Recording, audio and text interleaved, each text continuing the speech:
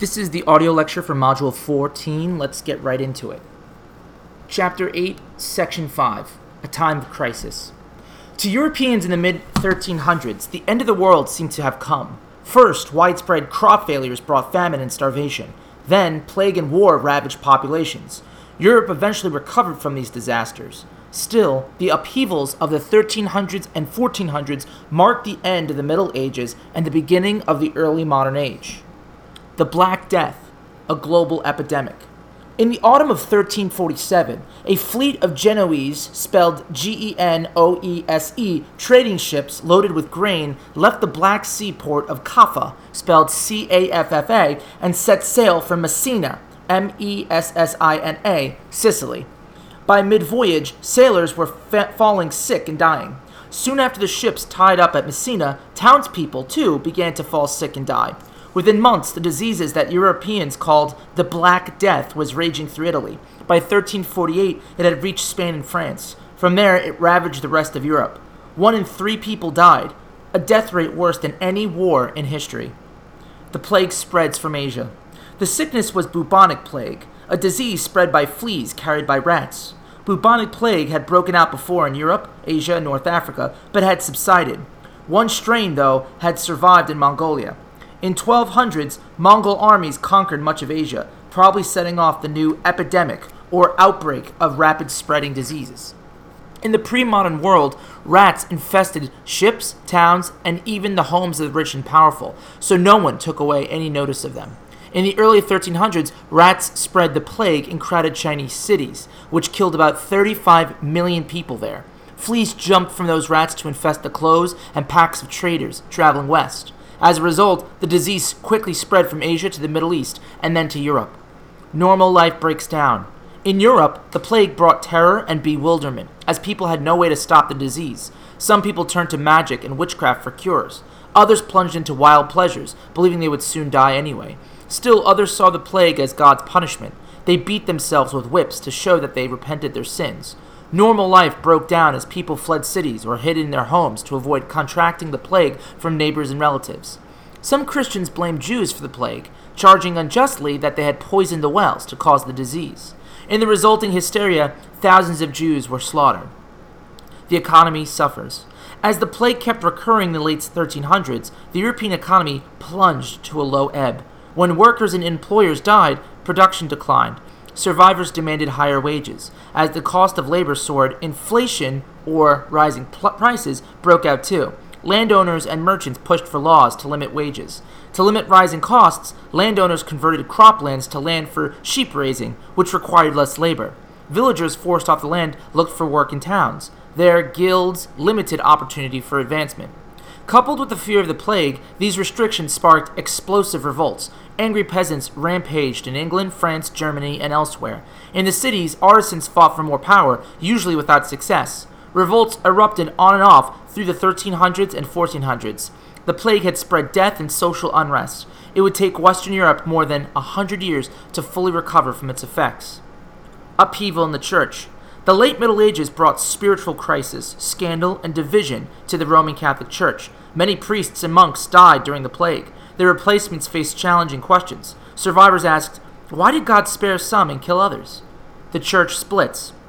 The Church was unable to provide the strong leadership needed in this desperate time. In 1309 AD, Pope Clement V had moved the papal court to Avignon, spelled Avignon, outside the border of southern France. It remained there for about 70 years under French domination. In Avignon, popes reigned over a lavish court.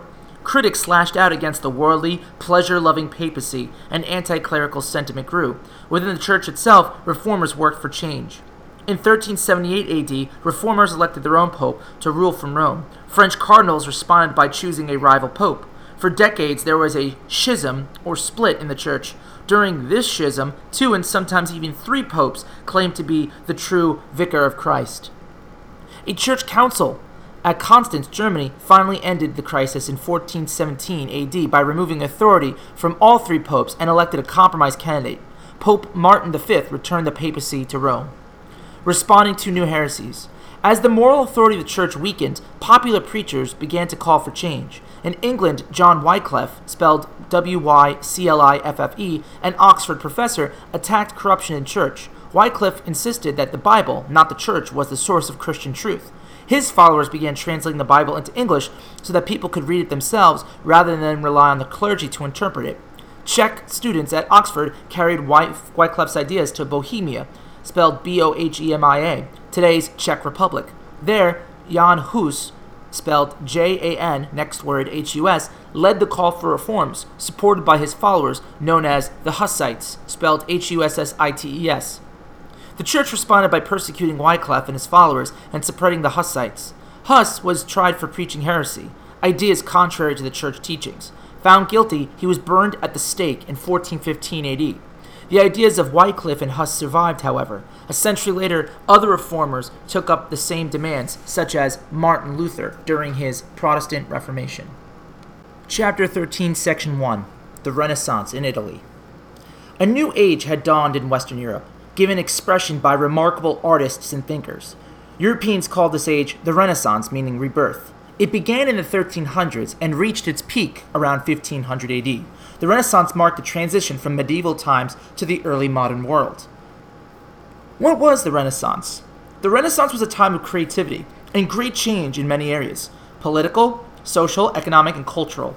It marked a slow shift from an agricultural to an urban society, in which trade assumed greater importance than in the past.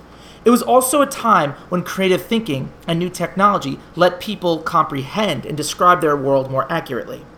A new worldview evolves. During the Renaissance, creative minds set out to transform their own age. Their era, they felt, was a time of rebirth after they saw as the disorder and disunity of the medieval world. Renaissance thinkers had reawakened interest in the classical learning of Greece and Rome, which medieval scholars had preserved. They continued to use Latin as a language of the church as well as for scholarship, yet they produced new attitudes towards culture and learning. Medieval scholars had focused more on religious beliefs and spirituality. In contrast, Renaissance thinkers explored the richness and variety of human experience in the here and now.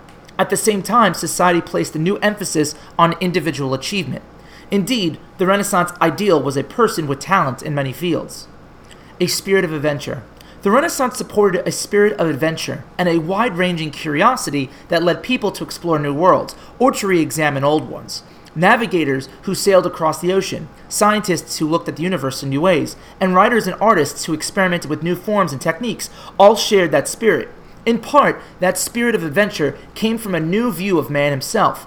As Italian thinker Pico della Mirandola, spelled Pico, next word, Della, next word, Mirandola, asserted in 1486, quote, "To man it is granted to have whatever he chooses, to be whatever he wills," end quote. Expressing humanism. At the heart of the Italian Renaissance was an intellectual movement known as humanism. Humanists studied the classical culture of Greece, Rome, but used that study to increase their understanding of their own times. Though most humanists were pious Christians, they focused on worldly subjects rather than on religious issues that had occupied medieval thinkers. Humanists believed that education should stimulate the individual's creative powers. They emphasized the humanities, subjects as grammar, rhetoric, the study of using language effectively, poetry, and history that had been taught in ancient Greece and in Roman schools. Francesco Petrarch, spelled Francesco, next word, Petrarch, a Florentine who lived in the 1300s, was an early Renaissance humanist, poet, and scholar. He assembled a library of Greek and Roman manuscripts in monasteries and churches. In later years, his efforts and those of others, encouraged by his example, enabled the works of Cicero, Homer, and Virgil to again become known to Western Europeans. Italy, cradle of the Renaissance. The Renaissance began in Italy. Over the next 100 years, it spread to the rest of Europe, eventually transforming the entire Western world. Italy was the place where the Renaissance emerged for several reasons. Italy's history and geography. Renaissance thinkers had a new interest in ancient Rome. Italy had been the center of the Roman Empire, and people could study its art and architecture.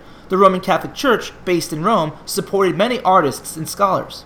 Italy's location on the Mediterranean Sea also encouraged trade with the Muslim world just across the sea. Ships carrying a variety of goods docked at Italy's many ports.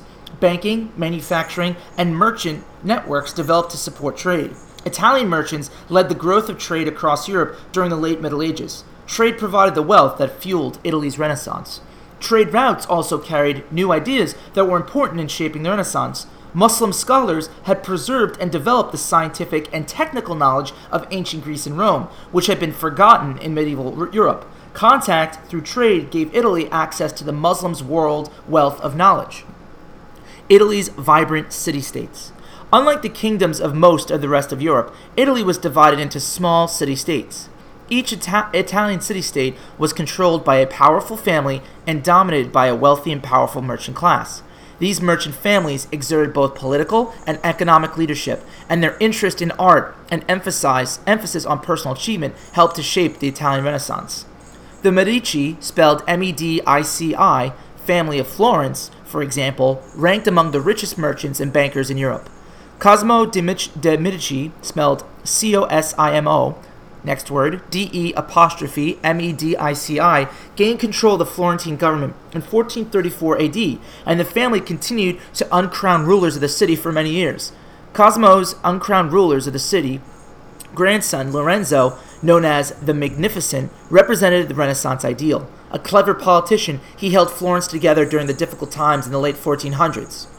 He was also a generous patron, or financial supporter of the arts. At Lorenzo's invitation, poets and philosophers frequently visited the Medici palace. Artists learned their craft by sketching ancient Roman statues displayed in the Medici gardens. The Medici's great wealth and influence influenced and transformed Florence. Perhaps more than any other city, it came to symbolize the energy and brilliance of the Italian Renaissance. Like the ancient city of Athens, it produced a dazzling number of gifts: poets, artists, architects, scholars, and scientists in a relatively short span of time. Renaissance art flowers. The Renaissance attained its most glorious expression in its paintings, sculpture, and architecture. Wealthy patrons, popes, and princes played a major role in this artistic flowering. Ordinary people who were beginning to appreciate human experiences not related to the church also played a role. Reflecting humanist thought. Renaissance art reflected the ideals of humanism. Like artists of the Middle Ages, Renaissance artists portrayed religious themes. However, they often set religious figures such as Jesus and Mary against classical Greek or Roman backgrounds. Painters also produced portraits of well-known figures of the day, reflecting the humanist interest in individual achievement.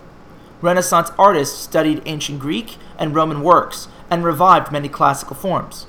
The sculptor Donatello, spelled Donatello, for example, created a life-size statue of a soldier on horseback. It was the first such figure done since ancient times. Using new artistic techniques. Roman art had been very realistic, but in medieval times art became more stylized. Renaissance papers turned to the realism of classical times by developing new techniques for representing both humans and landscapes.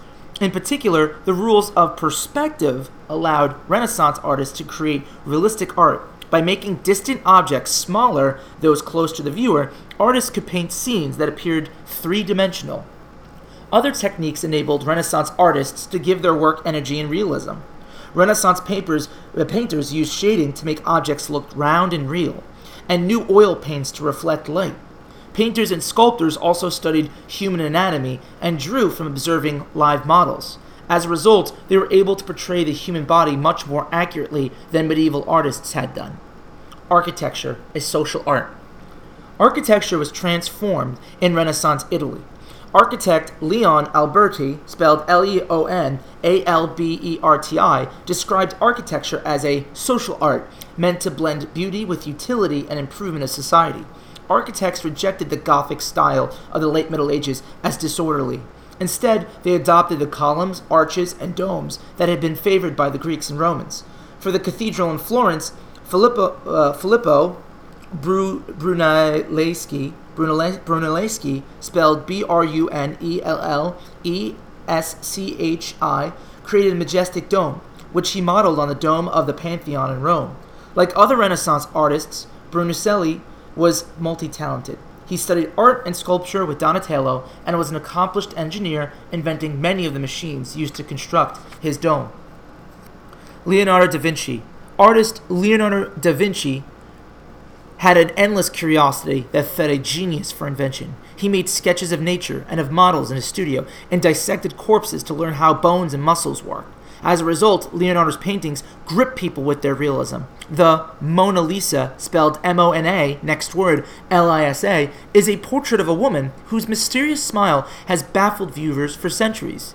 The Last Supper, showing Jesus and his apostles on the night before the crucifixion, is both a moving religious painting and a masterpiece of perspective. Because Leonardo experimented with a new type of paint, much of the Last Supper decayed over the years. However, it has recently been restored.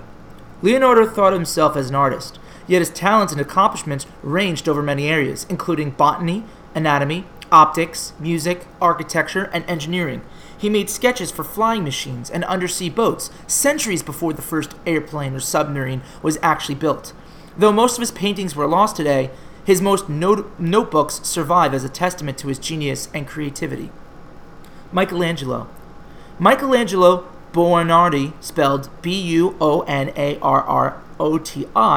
like Leonardo, had many talents. He was a sculptor, engineer, painter, architect, and poet. Michelangelo had been called a melancholy genius because his work reflects his many lifelong spiritual and artistic struggles. In his 20s, he created marble masterpieces such as David and Pietà, spelled P-I-E-T-A. The Pietà captures the sorrow of the biblical Mary as she cradles her dead son, Jesus, on her knees. Michelangelo's heroic statue of David, the biblical shepherd who killed the giant Goliath, recalls the harmony and grace of ancient Greek tradition. One of Michelangelo's greatest projects was painting a series of huge murals to decorate the ceiling of the Sistine Chapel in Rome, spelled S-I-S-T-I-N-E. The enormous task, which took 4 years to complete and left the artist partially crippled, depicted the biblical history of the world from the creation to the flood. Michelangelo was also a talented architect. His most famous design was for the dome of St. Peter's Cathedral in Rome. It served as a model for many later structures, including the United States Capitol building in Washington, D.C. Raphael. A few years younger than Michelangelo, Raphael was widely admired both for his artistic talent and his sweet and gracious nature. Raphael studied the works of great masters but developed his own style of painting that blended Christian and classical styles. He is probably best known for his tender portrayals of the Madonna, the mother of Jesus. In the School of Athens, Raphael pictured an imaginary gathering of great thinkers and scientists, including Plato, Aristotle, Socrates, and the Arab philosopher Averroes. With typical Renaissance self-confidence, Raphael included the faces of Michelangelo, Leonardo, and himself. Writing for a new society. Italian writers reflected the trademark Renaissance curiosity and interests in the humanities. Humanists and historians wrote works of philosophy and scholarship. Other writers developed a literature of guidebooks to help ambitious men and women who wanted to achieve success in the Renaissance world. Castiglione's Ideal Courtier. The most widely read of these handbooks was The Book of the Courtier, spelled C-O-U-R-T-I-E-R. Its author, Baldassare Castiglione, describes the manners, skills, learning, and virtues that a member of the court should have. Castiglione's ideal courtier was a well-educated, well-mannered aristocrat who mastered many fields, from poetry to music to sports. Castiglione's ideal differed for men and women. The ideal man, he wrote, is athletic but not overactive. He is good at games but not a gambler. He plays a musical instrument and knows literature and history but is not arrogant. The ideal woman offers a balance to men. She is graceful and kind, lively but reserved. She is beautiful, for outer beauty, wrote Castiglione, is a true sign of inner goodness. Machiavelli's successful prince. Niccolo Machiavelli, spelled N-I-C-C-O-L-O, next word, M-A-C-H-I-A-V-E-L-L-I, wrote a guide for rulers on how to gain and maintain power. Unlike ancient writers such as Plato, Machiavelli did not discuss leadership in terms of high ideals. Instead, his book, The Prince, looked at real rulers in the age of ruthless power politics. Machiavelli stressed that the end justifies the means. He urged rulers to use whatever methods were necessary to achieve their goals. Machiavelli saw himself as an enemy of oppression and corruption, but critics attacked his cynical advice. In fact, the term Machiavellian came to refer to the use of deceit in politics. Later, students of government, however, argued that Machiavelli provided a realistic look at politics. His work continues to spark debate because it raises important ethical questions about the nature of government and the use of power.